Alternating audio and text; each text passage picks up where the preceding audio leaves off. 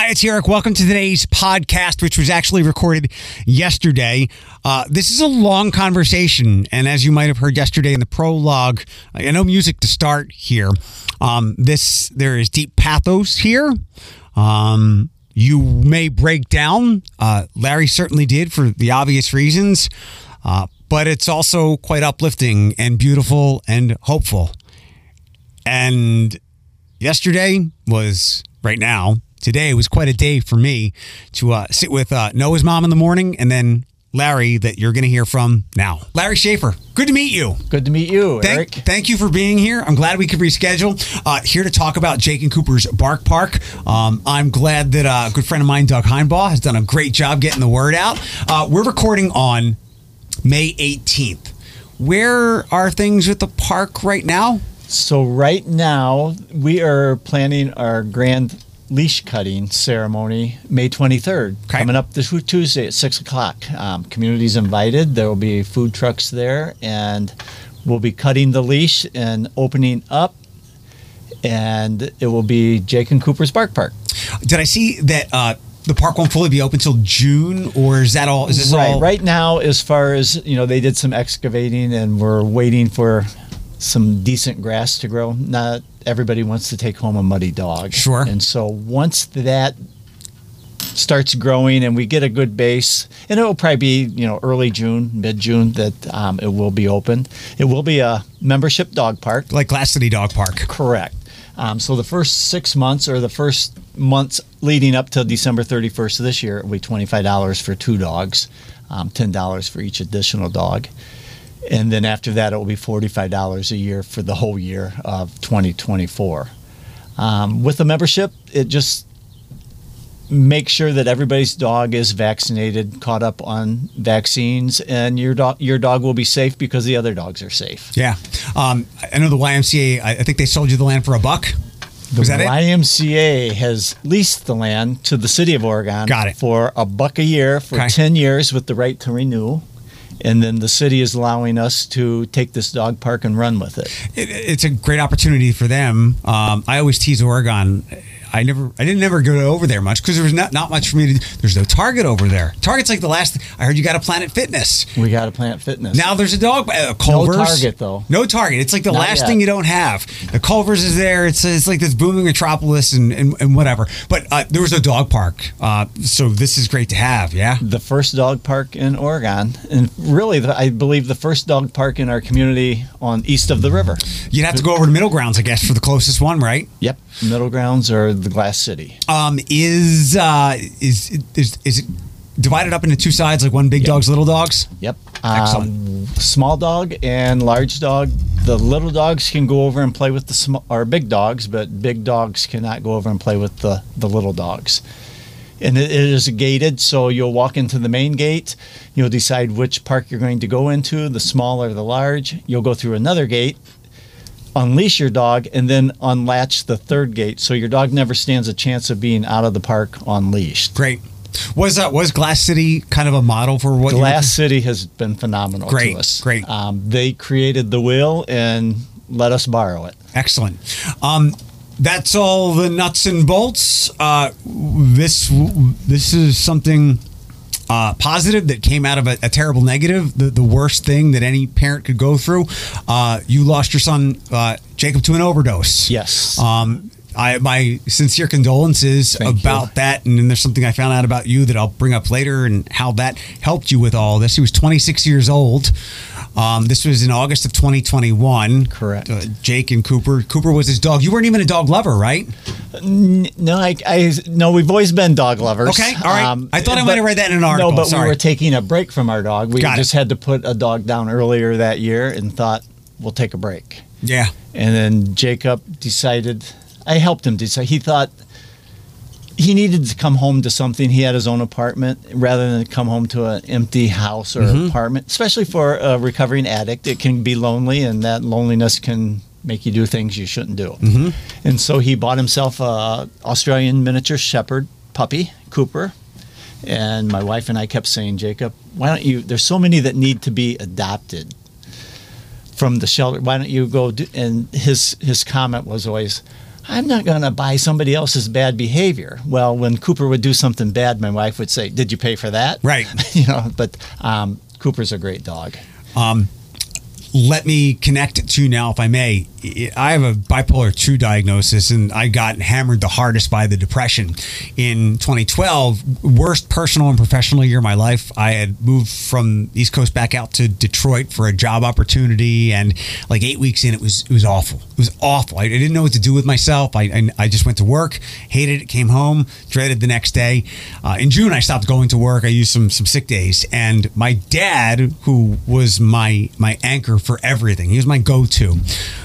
He said, and I told you that we have always had dogs in my life. He said, maybe you miss your dog. I had left a dog back home because she got comfortable with the family dogs, and it's better than her waiting for me to come home every day. I said to my dad, that's absurd. I can barely take care of myself, let alone a dog. Next Sunday, I had this great idea, and you'll appreciate this as a dad. I had this great idea. I woke up, I said, I should adopt a dog. Next day, I had a dog. But my dad was right. Missed my dog, go adopt one. And to this day, like, that dog has saved my life until I was able to really get things under control. So I can completely relate to your suggestion of a recovering addict. Get something to occupy your mind, especially something that will lick your face when you come home every day. Right.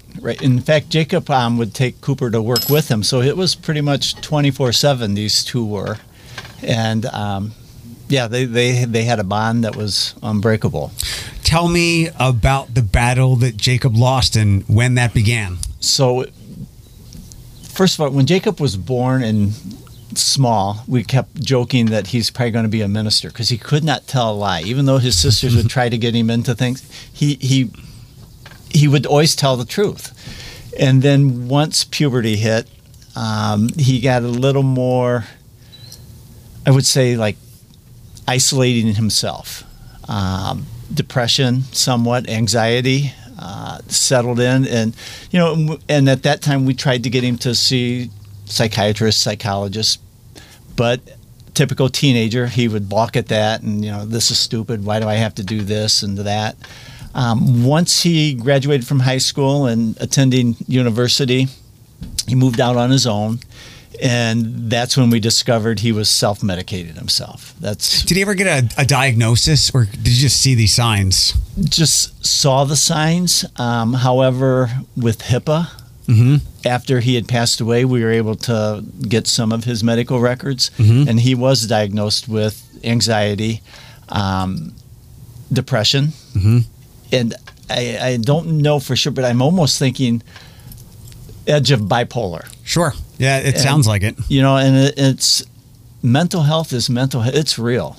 How did you know? Because what years are we talking? It was like mid 2000s, maybe 2017. Oh, it was then. Okay. Yep. So we had really kicked the mental health can at that point. I remember when in the 2000s when I was chasing my diagnosis, like, I didn't care about the stigma. I just wanted to know, like, why I felt like crap. And I don't begrudge anybody that I went to that couldn't help me, because we were basically still in the dark ages of mental health in 2008. So thank you for addressing that with him and being an alert father and not dismissing it. And I should back up. 2017 is when we found out Jacob was doing drugs. Got it. Oh yeah, no, but the psychologist, concerned. Right? It was while he was even in high school. He graduated in 2013. So, like you said, the early 2010 in the teens, we were trying to get him to, but he would just fight it, and then as a parent, you get tired of fighting the battle at times. Thank you, because many people in that position at that time would not have been aware of the mental health issues. They might have just said, it's my kid being an indignant teenager. And we question that ourselves, too. Yeah, it's hard to tell. It is. And maybe with Jacob fighting us all the way on it most of the time, maybe we gave up on him. And, thinking, well, he is a indignant teenager, and we'll figure this out. Yeah. It's just the shoulda, coulda, wouldas, but you can't dwell on those. It's hard not to, but you can't. So if we can help anyone else not to end up the way Jacob did, then that makes us feel that his death it had meaning. Sure. And I think I say this till I am blue in the face. And I saw it, unfortunately, early on, 3 years ago in the pandemic. I saw everybody who was broken from being isolated and out of their routines. And I saw this emerging, that the one positive is that a lot less people are going to just scoff at mental health. Like, now you get it. Like, now you understand what the difference between being depressed and down and depression, or being anxious because you weren't prepared for something, and like where anxiety has a hold of you and you cannot move and you're curled up in the shower. And a lot of those people have sought help. Yeah, Jacob did. It was probably once we found out about his addiction, he did seek out at UTMC psychologist. The Kobacker Center? Yes. And psychologist, psychiatrist, and really had a good connection with his therapist. Then COVID hit. Mm-hmm. Then there were no inpatient visits. It was all done tele. Yeah. And it just wasn't the same. I mean, he did do them, but I think the face-to-face human mm-hmm. really helped him versus the tele and conferences. The weird way of the world is he needed to be with somebody. And there are so many people now who could have gone down the same path, or were traveling that path that Jake was, but that they could do telehealth. They're alive now. It's a fascinating dichotomy. Obviously, no one else has ever lived through this. Hopefully no one ever will these last 3 years, and how it helped. It hurt so many people almost evenly. Yeah, it's a hard pill to swallow. Yeah. It's just, it is what it is. But we know that his therapist, when he found out that Jacob had passed, was shocked himself, because Jacob was doing so well. Mm-hmm. At least we thought. You thought it, right? In the same way we were talking about the horrors of mass shooting off the air, in the same ways that, like in the movies, I had no idea my neighbor was carving up squirrels in his basement. I look at the inverse of that, where that's a sociopath, and people like myself, and Jacob and others, they have that same ability to hide how dark things are within them, even from trained people like psychologists. That's why anybody that has any guilt over not being able to save a friend, I do my best to assuage that, because we're really good at hiding the stuff. And I can't imagine, I could probably be diagnosed with stuff too, but to have to live that way 24/7, it's just, and I think, and you can tell me if I'm wrong, but you hide it because you don't want to hurt the people you love. You don't want them to worry, but yet it's still there. Yeah. As far as like Jacob's addiction, nobody sets out to be an addict, an alcoholic, or to have mental health. Mm-hmm. And I think the hurt that they see that has caused from that, I don't want to say caused by them, because it's their brain, it's not mm-hmm. them. The hurt that they cause other people just probably makes it bottled up even more inside them.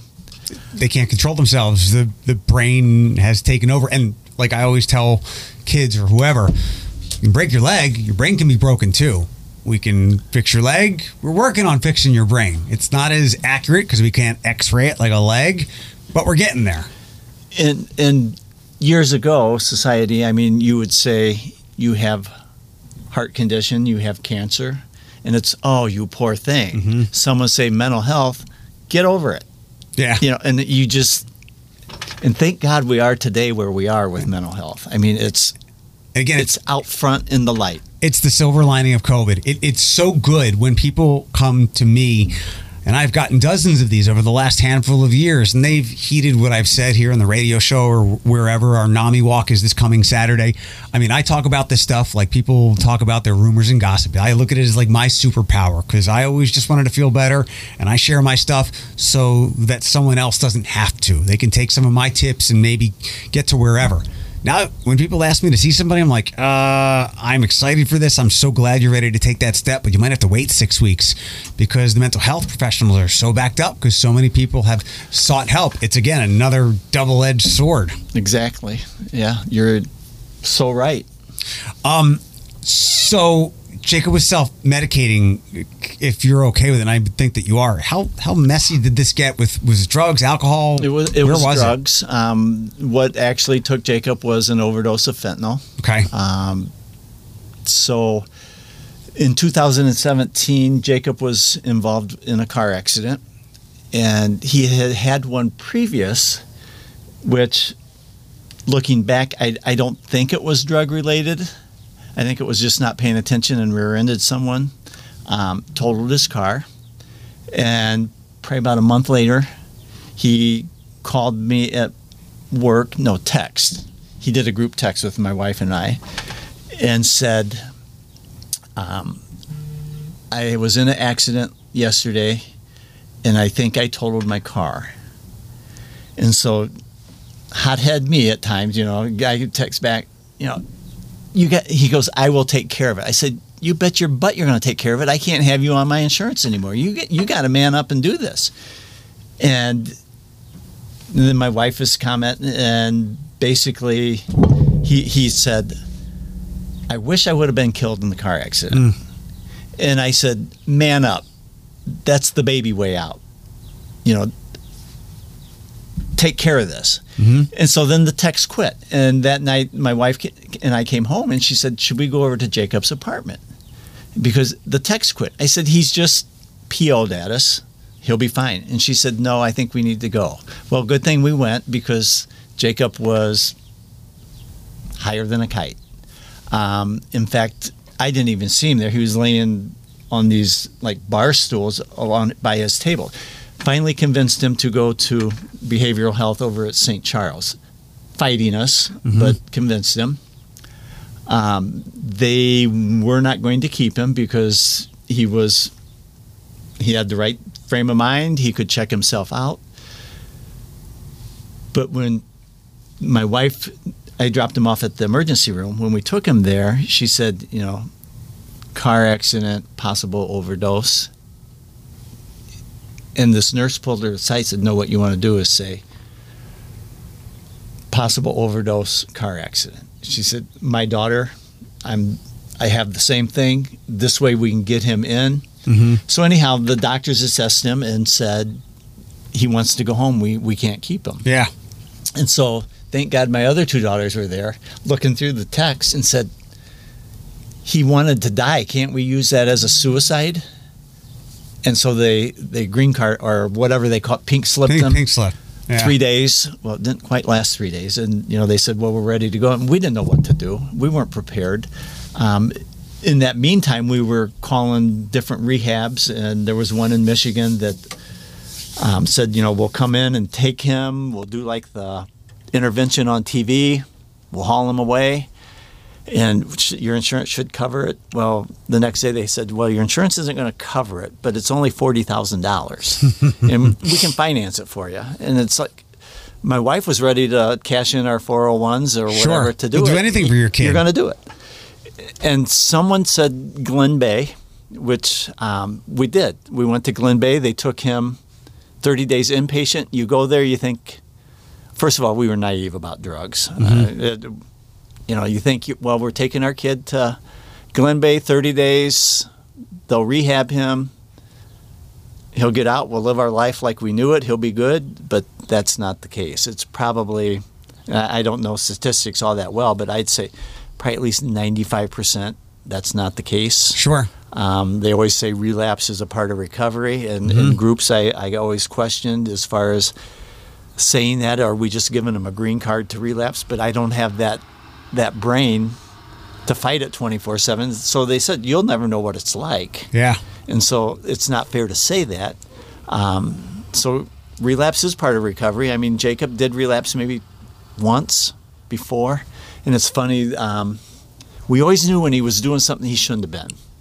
And as a parent, when they come home, you look at their face. You can tell. Yeah, he's not sweating. Good. His eyes are good. His voice is good. And you go, whew, we made it through another day. Yeah. The next day you do the same thing. And a lot of times, you know, my wife and I, we could be getting ready in the morning brushing our teeth, and she'd say, did you see Jacob last night? What do you think? And so then we got right on it and that. So the week he died, he was over quite a bit with Cooper, and I noticed things weren't sweaty. You know, he was sweaty a little bit. And it was August, though, probably hot, right? Right. And he was sniffing, you know, a lot. He had allergies. Yeah. And we'd say, Jacob, no, back up. We didn't say Jacob. He worked with me at the funeral home, and that Wednesday I said, Jacob, are you doing something you shouldn't be doing? We've been down this path before. We can't help you if you don't tell us. I'm fine. It's allergies, you know, and it's just allergies. And he did have allergies. And so that Friday, he was late coming into work a few days that week. And so I called him that Friday, and it was like 9:30, and he's supposed to be in at 8:30. And I said, Jacob, where the heck are you? And I could tell he just woke up. And he said, I'll get up and I'll come in. And I said, no, keep your butt at home today. I don't want you in the office. You got to take this job serious. They're giving you an opportunity. And he said, oh, okay, well, if that's what you want. So then the guilt parent sinks in after you call him. And I knew he needed money for rent, money for car. So I called him back and said, if you want to come back into work, you know, that's up to you. But you need to straighten up. He said, okay, I'll be in shortly. And then so it was probably just a few minutes later, he texts and he said, I think I'll take you up on your offer. I will take today off, and I will be good as new on Monday, which he always had that, you know, for most addicts or whatever, he could always bring himself out of it. So I don't know what that's all about. Mm-hmm. And so he said he would be good as new on Friday. And I said, okay, if you need anything, get a hold of us. I will check in with you, text you, and, you know, we'll go from there. And I didn't say anything to my wife about this. I thought, why worry her? She's Sure. at work. And so then I always get choked up on this. But the last text I got from him just a few minutes later was, thanks for being patient with me, Dad. And that was it. So then later that day, I kept trying and calling him, and no answer, which was not uncommon. Not answering the text, not uncommon. And so my wife and my other daughter was going shopping for our other daughter's baby shower. And so I thought, well, I'm going to drive over to his apartment complex. And so I get there, his car's there. So I thought, well, is he out with his friends? And get to the door, and I could hear Cooper running from the bedroom to the front door. And if Jacob wasn't in there, Cooper would have been kenneled. So I knew Jacob was in there, you know, called the Northwood police, which were great. And the end of the story is Jacob overdosed in his bedroom. You found him? They would not let us in the room. So basically, the police. The police, yeah, Got it. and I get that it's considered a crime scene, you know, and so Sure. the coroner has to come. You know, they did call the paramedics, and they didn't come in with their lights going on. So we're thinking, and truthfully, Eric, I think in my heart of hearts, because someone asked me, well, why didn't you kick the door down? I didn't even think of that. Right. I didn't even think of Narcan. I think I knew he was gone. And so that stuff all left. I mean, I didn't think of it. Was there a part of you that you always knew? It sounds like you always knew this was possible. You do. And in some way, and it doesn't sound like there were a lot of signs that the weeks leading up to this, other than the sweat from the August and the allergies. It sounds like you had cataloged somewhere in the back of your head, like you were preparing yourself for this day. You know, and I think any parent or any family of an addict or an alcoholic always know that can happen. Mm-hmm. It's in the back of your head, but when you think about it, you shove it further back in your head. And with my career, I see it a lot. And I always know or knew that could be my son. And I would always tell Jacob, I said, I don't want to see you in the embalming room. Mm. And hoping that would scare him a little bit. Yeah. But again, that brain, I mean... It's not working right. Exactly. It's not processing. And addicts, mental health, they're good people. Yeah. They're not throwaways. They're good people who are trying their best. And some make it. You're living proof of that, right, Eric? I mean, and some don't. I'll tell you, the thing that arguably saved my life in the outset of my diagnosis was I can't find the book, and it drives me nuts. I read somewhere in a book, I always think that there's two kinds of people that want to take their lives. The ones that think they're burdens to other people, and people like me, and it sounds like Jacob, like, I want to go to bed and not wake up tomorrow. I want the hopelessness to end, the numbness to end. Not numbness from alcohol or anything, right, but like the inability to feel anything, the apathy. That was me. I read somewhere early on, it said, if you take your life, wherever you go, who knows? But the people that you leave behind, regardless of how much you think you're a burden on them or not, they will be, I say, the emotional shrapnel that will fly. You can't imagine the devastation. Right. So every time I had those thoughts, I would think of my dad, who I told you was my anchor. As we got into the middle of the 2010s, it was my dog, Diddy. I'd look over and go, if you weren't here and I didn't have to take care of you, or also being a dog person, having people think I took my life and I let you eat your own shit for a whole week, I would look like quite a hypocrite. Knowing that I would hurt others has kept me around. There was one time, 2016, 17, 18. This is the one of all the times that stays with me. I talk to my dad every day, still do. And he could hear the apathy in my voice. And there was nothing wrong in my life. I was in between jobs, but nothing bad at all. And for how many ever days in a row, I'd say, Dad, I'm not feeling good. And he knows what that means. Not doing my normal things, whatever it might be. And I could hear him say something along the lines of like, what can I do? And it wasn't like what you said. My dad would write me a check like this. I can call him right now and he'll write me a check. But it was the more horrified kind. He could sense that if something went the wrong way, I was going to make my first attempt. And I also, I cataloged that. And I put that what can I do away. And I think of that and I try to share that because I never want him to feel like that ever again. And even more so, you got to talk about all these dichotomies. You had to watch your son go through all this. My dad and the rest of my family, which is not much, 500 miles away. So I could hear how helpless he felt because he couldn't do anything. If I would have run my car into something, it would have taken him 8 hours to get here. Right. And I kind of resigned myself, no matter how dark things got or whatever. Like, I cannot put him through that ever again or anybody else. So, yeah. You're lucky you have that because as far as, again, I'm not medical, but I think the brain, probably everybody is capable of it. Suicide.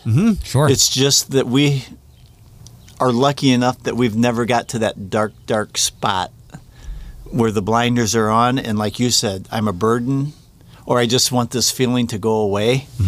And luckily enough for you that you were able to think it to call your dad. That thing I learned you. when I was just a kid, learning if you do this, you hurt other people, and how that became like a commandment for me. And to your point, I also am not medical or a scientist, but I do know that, and this is how I start a lot of my talks, for 250,000 years or however long we have been standing up straight and been something human, we have had, there's one thing that is with us from all the way back then. Don't die. Stay alive. Whether it's here, you piss somebody off at a bar and they want to whoop your ass. Don't do something stupid. Don't drive drunk. To back then, it's the other tribe wants to kill me. These animals are going to stay alive. And if your brain is telling you something otherwise, it's not working correctly. Like, you cannot run from your DNA. And our DNA says you have to stay alive at all costs. And if it's telling you that you need to take your life, you need to take your ass somewhere where we get some help. And thankfully, we have more help than ever before. Exactly. Yeah. I have a question, and thank you. How many times do you think you've told this Jake story now? I don't know, but it's always fresh. Yeah, it'll never not be. You know, and thank you. I mean, talking about it keeps Jacob's name out there. Sure. And as a parent, that's what you want. One kind of, I have two questions that I'm pretty sure you haven't been asked before. And please look up Jake and Cooper's dog park. You'll find it everywhere. Open soon. A lot of great news stories. Thanks for. This is the nice thing about not doing a news story, the podcast. We can ramble, right? Right. And get into the nuance. This is the first. This is pretty easy. Yeah. Well, you make it easy. Is there any part of you that feels relief because Jake is not in pain anymore? Or have you not gotten to that point? No. Okay. There is a relief, and I don't. You know, it's a relief that he's no longer struggling. Yeah. Is there a relief that he's gone? No, but the relief that he's no longer struggling, that I would say, my wife and I both are relieved on that part. You know, would we liked one more day, one more hug? You bet. It's not an equal trade, but you described how you and your wife would wake up every day. Did you talk to him? You talk to him. What did he look like? Like, that's gone. Right. And it's impossible to ask, even within yourself, would I make the trade to have my loved one back? But knowing that kind of anguish comes with it, because it affects you.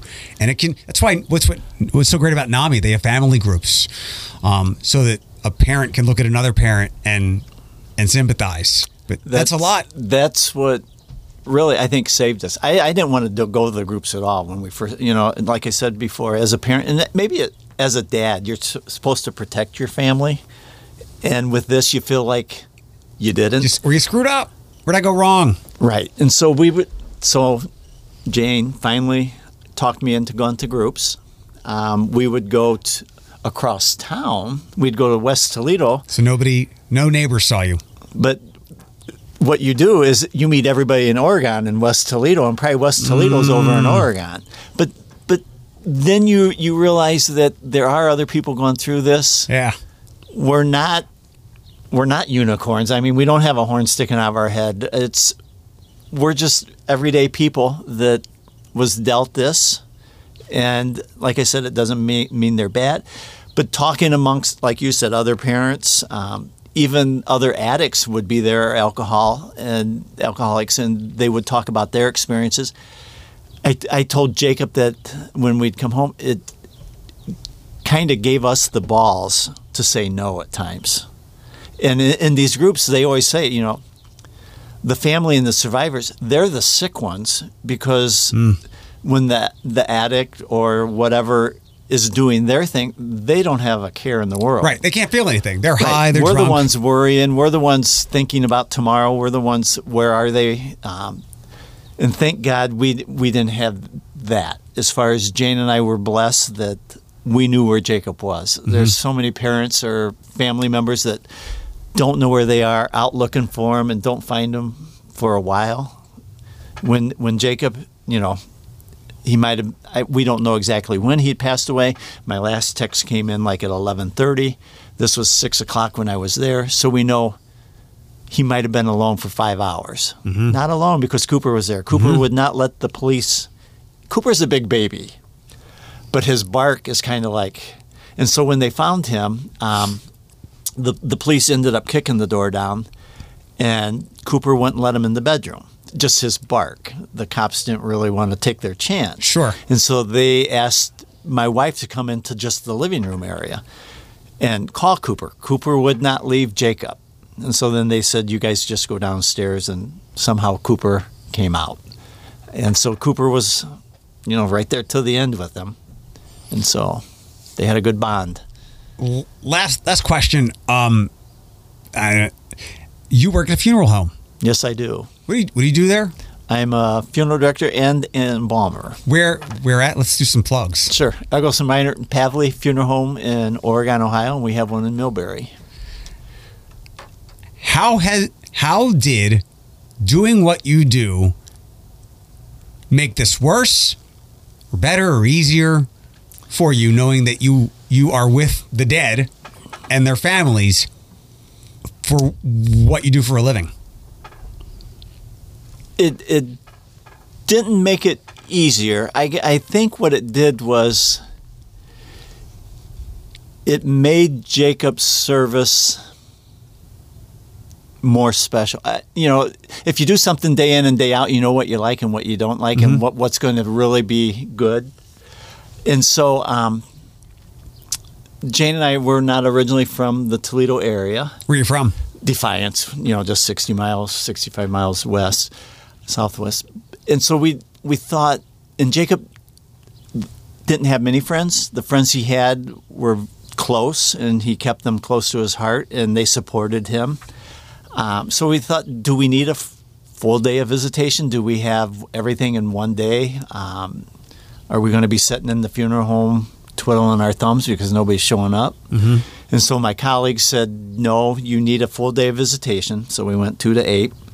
And we have 2 locations. I'm primarily manager at our Oregon location. So they said, you need it at our building in Millbury. It's a newer facility and larger, because you don't want to come here every day.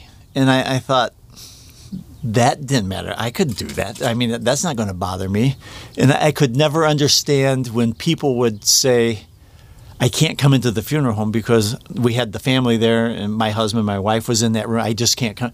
And I kept thinking to myself back then, it's just a building. Why would you even let that stop you? So anyhow, fast forward, visitation. It started people started coming about 1:30. And it lasted, I think the last ones finished up at 9. People waited in line 2.5 hours.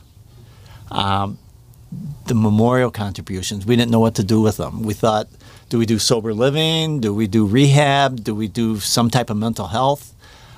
So we had the checks made out to us till we decided what would be the best to memorialize Jake. And that totaled $10,000, which is, unbelievable. That's really good peanut butter for Cooper. Yeah. Unfortunately, he doesn't get it. So that's what we started with the dog park. Yeah. But then going back to that story about having it at our other location, it was probably, I got back to work maybe 4 or 5 weeks later. I had a family to meet out at our Woodville Road location.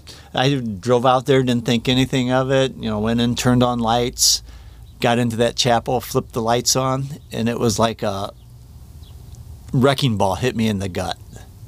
I get it now. Yeah.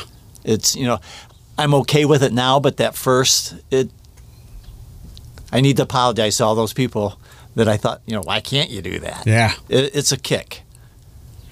Thank you for taking maybe one of the worst experiences any human can go through and turning it into the positive that you did. And the way you talk about this, your attitude, your charisma, please keep telling this story, because I think it can give a lot of people so much hope. And I received a couple weeks ago a Mental Health Advocate of the Year award from Lucas County Mental Health and Recovery Services Board, and I had put in a speech. I did apologize to my dad for being a dick of a kid when I was 13. Aren't we all, though? He came out. My friends made him come out to see it. And I had noticed in the last year, as I'm doing my stuff or so, people would say, you like what you do is like it's saving lives, or, you probably save some lives. And I'm pretty humble, generally speaking, but I'm also very pragmatic and black and white. And I would tell these people, like, damn right I know. Like, I that's why I do this stuff, to save the lives or to get people from going down past it. So yeah, I do know that I save lives, and you will as well by continuing to share all this. So one thing I wanted to say real quick. Please. It is a dog park. And Jacob's always thing, he would always say, it's okay to be bougie, but you cannot be judgy. Okay. And so Jacob liked nice things. He couldn't afford nice things, but he would find them online, whatever. What did my dad, wine taste on a beer budget? Yeah, that was Jacob. And so it's a dog park. It's going to be a very nice dog park. It's going to be a bougie dog park, but it's going to be geared more for mental health. There are going to be mental health things all throughout the dog park. So if somebody's having a bad day, they might go up and just read a peace poll that will say, be kind, or you are important. There's this one plaque that's on a bench that someone bought. It's something about having a rough day. Put your hand over your heart. Feel that you have heart, or it's a heartbeat. You have purpose. Mm-hmm. You know, and so that's going to be scattered throughout the park. There will be signs that Doug is going to take pictures of local dogs, local people, and they'll all have one that I'm thinking of is, it's been on Facebook. I reached for a helping hand and I found a paw. Mm-hmm. You know, so it's going to be that. So it is going to be a nice dog park, but it's going to be geared for mental health. I love that. And this has been on my radar. I think you guys popped into the news maybe last summer. Yeah, when we first did the uncovering of the coming soon sign. Yeah, I had heard about that. And obviously dogs, yes, and what the reason was behind this. So I kept an eye on it. And then I had seen months later that Doug had gotten involved, and Doug and I are very much two peas in a pod.